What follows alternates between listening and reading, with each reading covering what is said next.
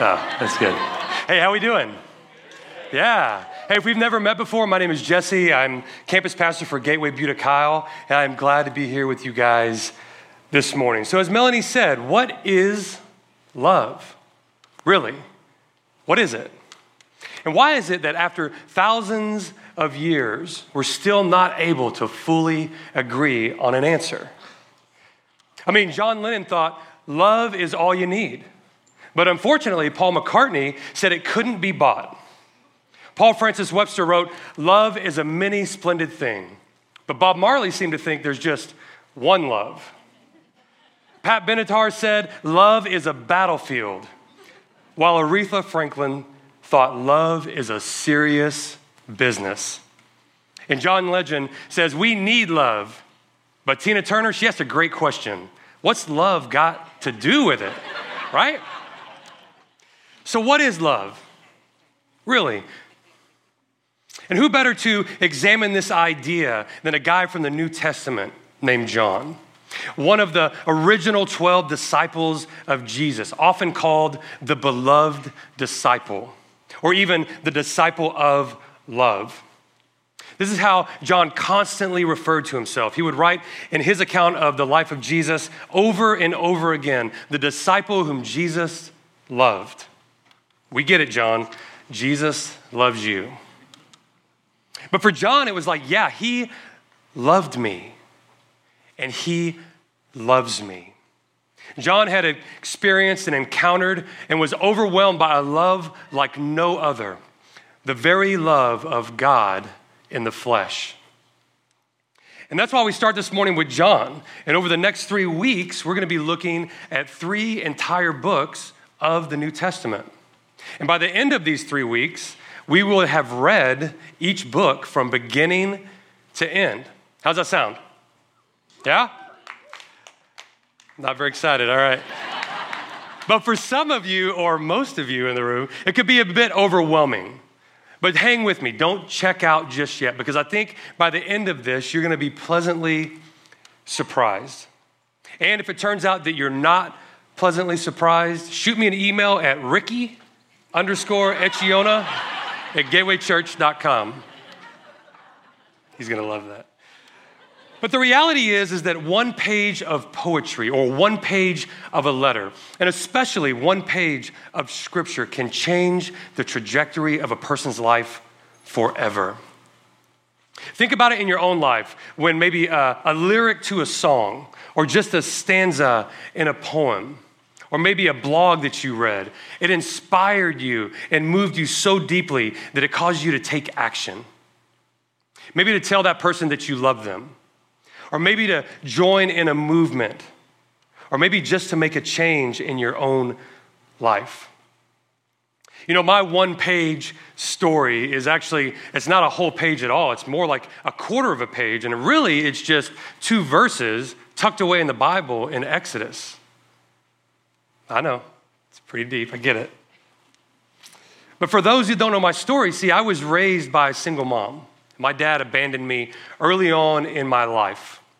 And so my view of God was linked to how I viewed my dad. I was always trying to win the approval of God, earn his love, try to prove something. And why would I trust my life to God when in the end, he was just gonna abandon me anyway, just like my dad? Some of you may be here this morning and that is you. I want you to know that I see you and I get it. But in reading these 2 verses, I realized that I was deceived. And I realized that God has revealed his character right here in Exodus 34. It says, the Lord, the compassionate and gracious God, slow to anger, abounding in love to thousands, and forgiving wickedness, rebellion, and sin. Yet he does not let the guilty go unpunished. See, I learned that God is merciful and gracious. He wasn't cruel and cold-hearted like I thought he was. He's slow to anger, not explosive and reactive. He's abounding in steadfast love. I didn't have to earn his love. It was given freely and giving lavishly. He's always forgiven, not bitter or keeping score on my life. And he's just, not just a judge and jury over my life and my actions, but that there was consequences to my decisions and my choices. And so today we're going to read a one-page letter together. And more importantly, we're going to let this letter read us. In the Bible, we have 5 different collections of writings from a guy we know as John. We have the Gospel of John. We have 1st, 2nd, and 3rd John. And then we have the book of Revelation. Our main focus today is going to be on the one-page letter of 2nd John. John was one of Jesus' original 12 disciples. He would have been really young during the ministry of Jesus. John was an eyewitness to the life and the death and the resurrection of Jesus. He wrote to help people understand and believe that Jesus was the Son of God. And years after the crucifixion and resurrection of Jesus, tragedy had struck the Jewish community in that the Romans had destroyed the temple in around 70 AD. And John fled Jerusalem when it fell to the Romans and the temple was destroyed, devastating the Jews. What do you do when something you've centered much of your life around or much of your worship around is taken from you? What your identity has been rooted in is stripped away. However, the Jews who believed that Jesus was the Messiah believed God was incarnate or God in human form. And his followers who are filled with his Spirit are now the presence of God in the world. But why would they think that? In the shadow of the destruction of the temple, why would they not be destroyed? Scriptures point to this mysterious truth: God with us on earth, in Eden, in the tabernacle, in the temple, in Jesus, and in the body of Christ. We see in Genesis, in the very beginning, God created humanity. He wanted to be in relationship with humanity, this place called Eden. But through humanity's rebellion, we severed that relationship with God. But then you read a little bit further, and then this guy Moses, God calls out to Moses and says, Moses, build me a tabernacle that I may dwell with you. I want to be in relationship with my people. Wherever you go, I want to go. And then in 1 Kings, we see God ask Solomon, build me a temple that I can dwell with you, be in relationship with you. And then we see in John's gospel, John writes, the Word became flesh and made his dwelling among us.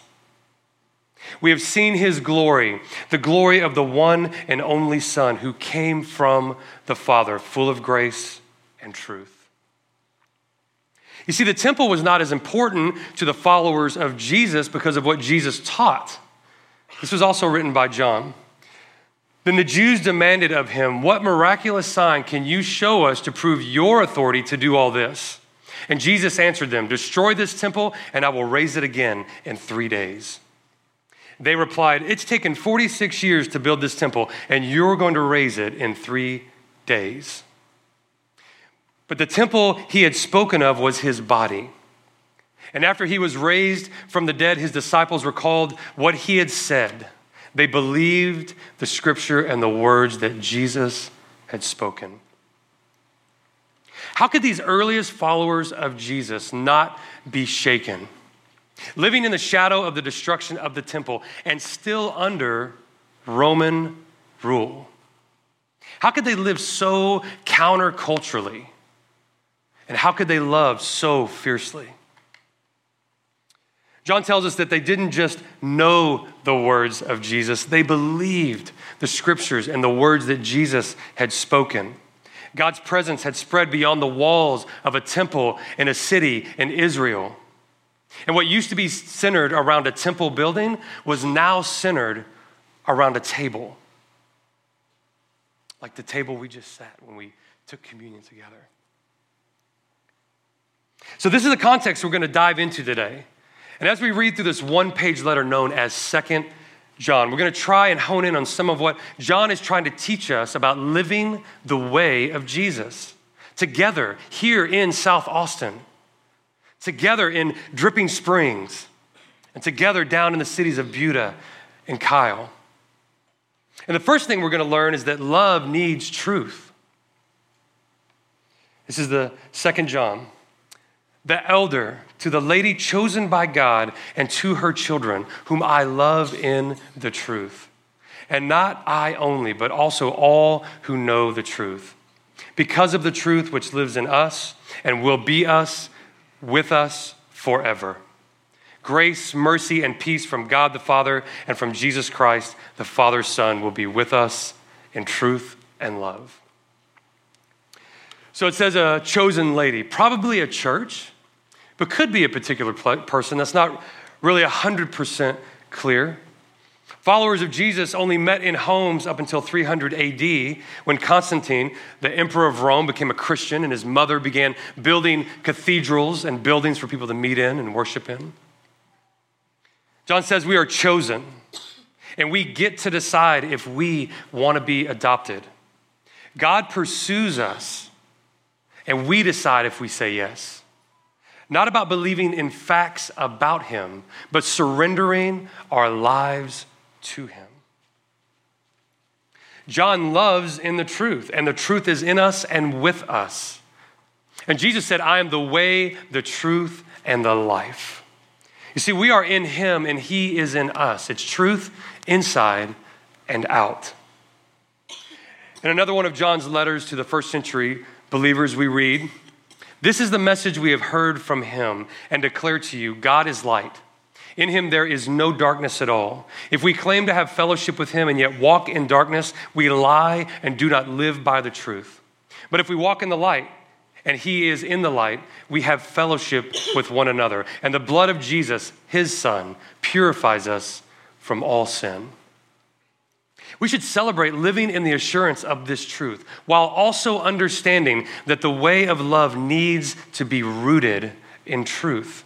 So that the love of Christ is the natural outpouring of our lives and not just a word or an emotion that we throw around when it feels good to us. Which leads to our second observation. True love is action. It's given me great joy to find some of your children walking in the truth, just as the Father commanded us. And now, dear lady, I am not writing you a new command, but one we have had from the beginning. I ask that we love one another. And this is love, that we walk in obedience to his commands. As you have heard from the beginning, his command is that you walk in love. Love is displayed through trusting and obeying God. You know, for some of you, you may not know my full story. You know, I helped launch Gateway Central about a little over 3 years ago, almost 3.5 years ago. And me and my wife built a community there. We're in the midst of building that community. We lost a son. And it was in that time that a community came around us and supported us when we could not do the things that we needed to do. They allowed us to mourn. And I'll never forget, there was a lady and her dad. They came to my door. I've never met these people. And they brought this delicious macaroni and cheese dish that I can't get them to make it again. It's great. It's great. But it was that day that I met Hannah Ojeda and Bob Ojeda. I did not know them.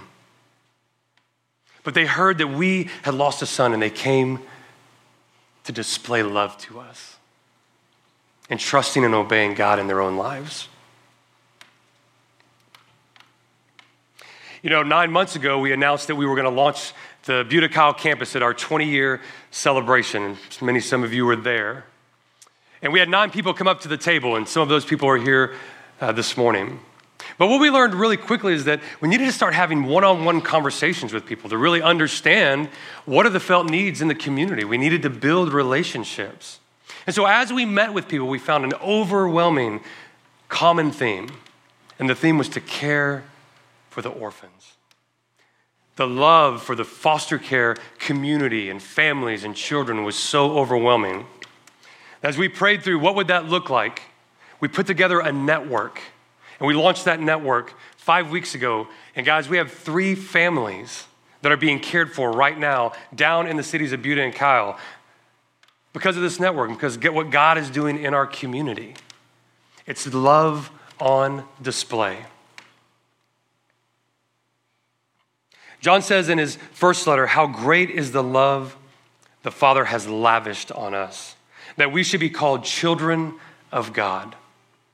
And that is what we are. The reason the world does not know us is that it did not know him. Dear friends, now we are children of God, and what we will be has not yet been made known. But we will know that when he appears, we shall be like him, for we shall see him as he is. All who have this hope in him purify themselves just as he is pure. Now, I know many of us here today our skepticism and our resistance towards stepping into a loving and trusting relationship with God, going all in, trusting God with the leadership of your life, has a lot to do with our view of God, and that view being flawed. And the view needs to be refreshed or rebooted. Much like my view when I shared about the story in Exodus, my view of God was flawed and it needed to be rebooted. And when we really understand God's love for us, a love that is recklessly extravagant, a love that withholds nothing and gives everything on a lavish scale, that's when we begin to see our lives as he sees us, fully forgiven, fully accepted as his children and adopted into his family forever. God's love frees us from the fear and insecurity that so often causes us to act out in order to get attention or desperately try to win the approval of others. God's love frees us from self-centeredness, where we always have to make sure that our needs are met before I can consider the needs and meet the needs of others. This is how we know what love is. Jesus Christ laid down his life for us, and we ought to lay down our lives for our brothers and sisters. If anyone has material possessions and sees a brother or sister in need but has no pity on them, how can the love of God be in that person? Dear children, let us not love with words or speech, but with action and in truth. God's love gives us the courage to stand up for what's right, even when that stand is unpopular. And courage to speak truth and love to people about who are making decisions in their life that are destructive through addiction or codependency or people-pleasing or anger and control. It allows them to understand God's desire for their life and for all humanity. God's love and truth, and when it's really alive in you, you will always see those who are unseen in our culture and stand up for those who are oppressed and who have been forgotten, who cannot stand up for themselves. God's love and truth can never ignore injustice. It can't stand by idly while a person or a people group are being bullied or oppressed, because love takes action. Friends, living with integrity and true character is really countercultural. And living out your faith without compromise takes tremendous courage. Loving those who are not like you and don't believe what you believe, it can be intimidating. But remember, there is no fear in love. Perfect love drives out fear, because fear has to do with punishment. The one who fears is not made perfect in love. We love because he first loved us. And finally, the way of love is wise. I say this because many deceivers who do not acknowledge Jesus Christ as coming in the flesh have gone out into the world. Any such person is the deceiver and the Antichrist. Watch out that you do not lose what we have worked for, but that you may be rewarded fully. Anyone who runs ahead and does not continue in the teaching of Christ does not have God. Whoever continues in the teaching has both the Father and the Son. If anyone comes to you and does not bring this teaching, do not take them into your house or welcome them. Anyone who welcomes them shares in their wicked work. Now, it's really important to understand at this time when John wrote this letter, there was a sinister-like situation happening. Traveling missionaries relied on the hospitality of those to provide a place to stay or food to eat and money to travel on. There was no Hyatt Hotel or no H-E-B on the corner. And early Gnostics, or these false teachers, were teaching that Jesus was just a man and that the Spirit of the Messiah entered his body at baptism but left before the cross. They also taught that Jesus was fully man but not fully God because they believed the body was evil and the Spirit was good.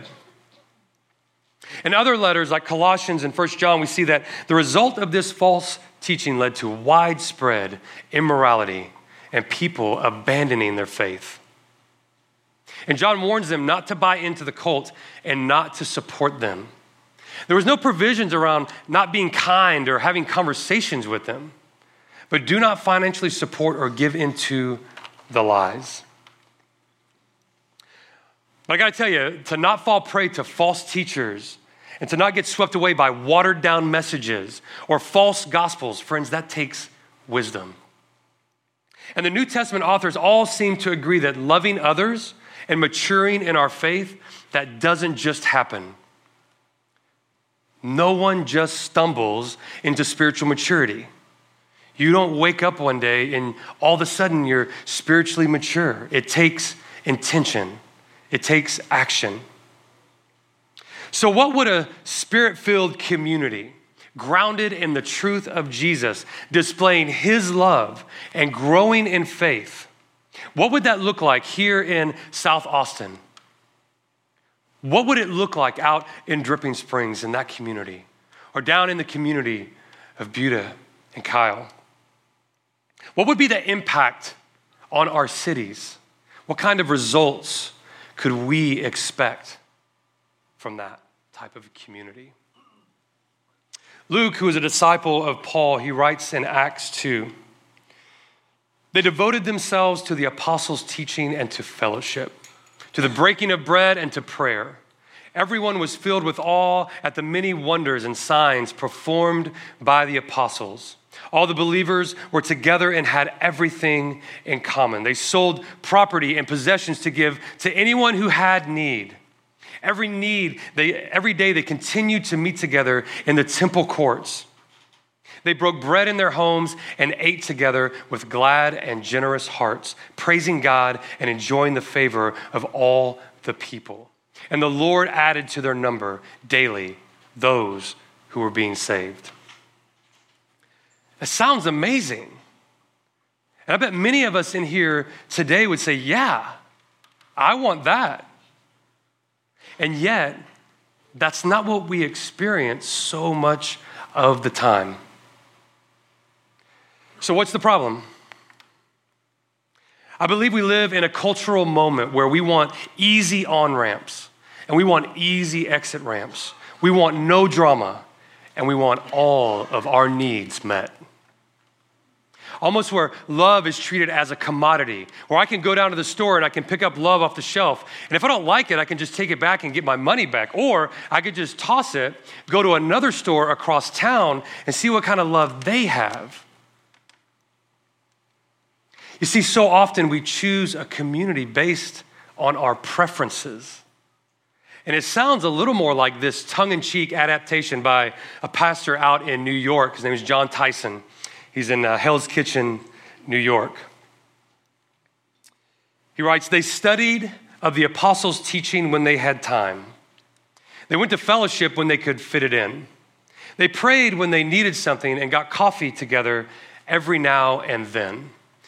They were content without and had a low expectation for signs and wonders in their midst.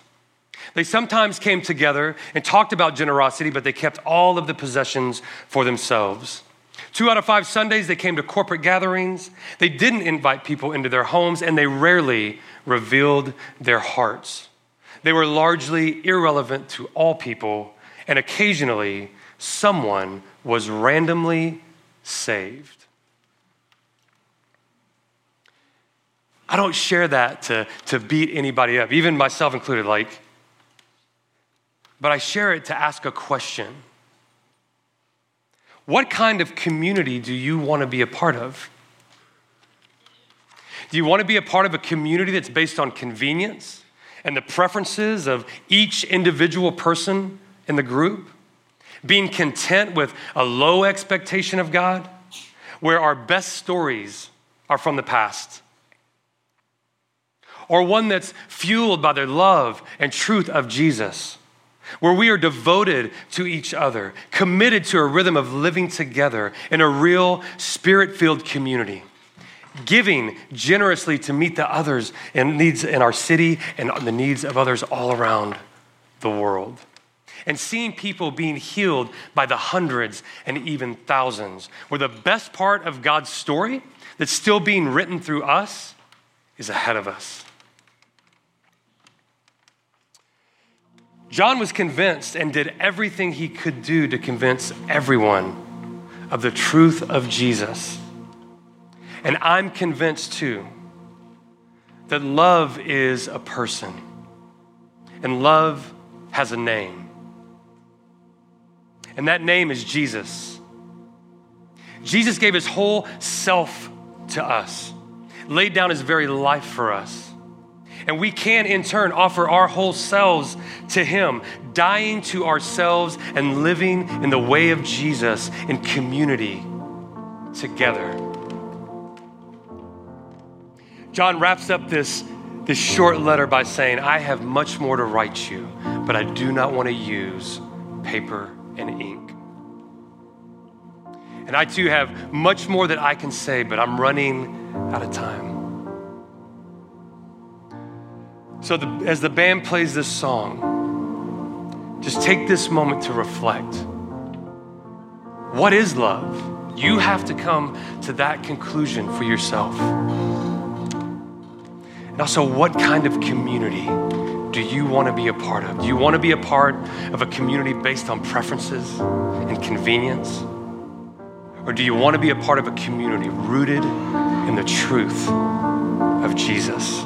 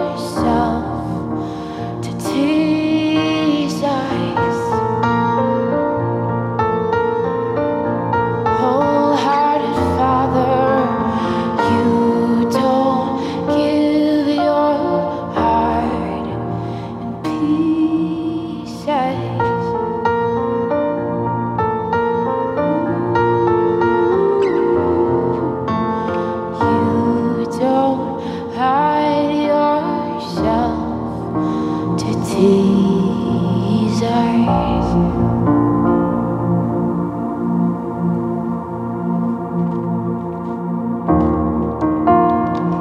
Yeah, let's give it up.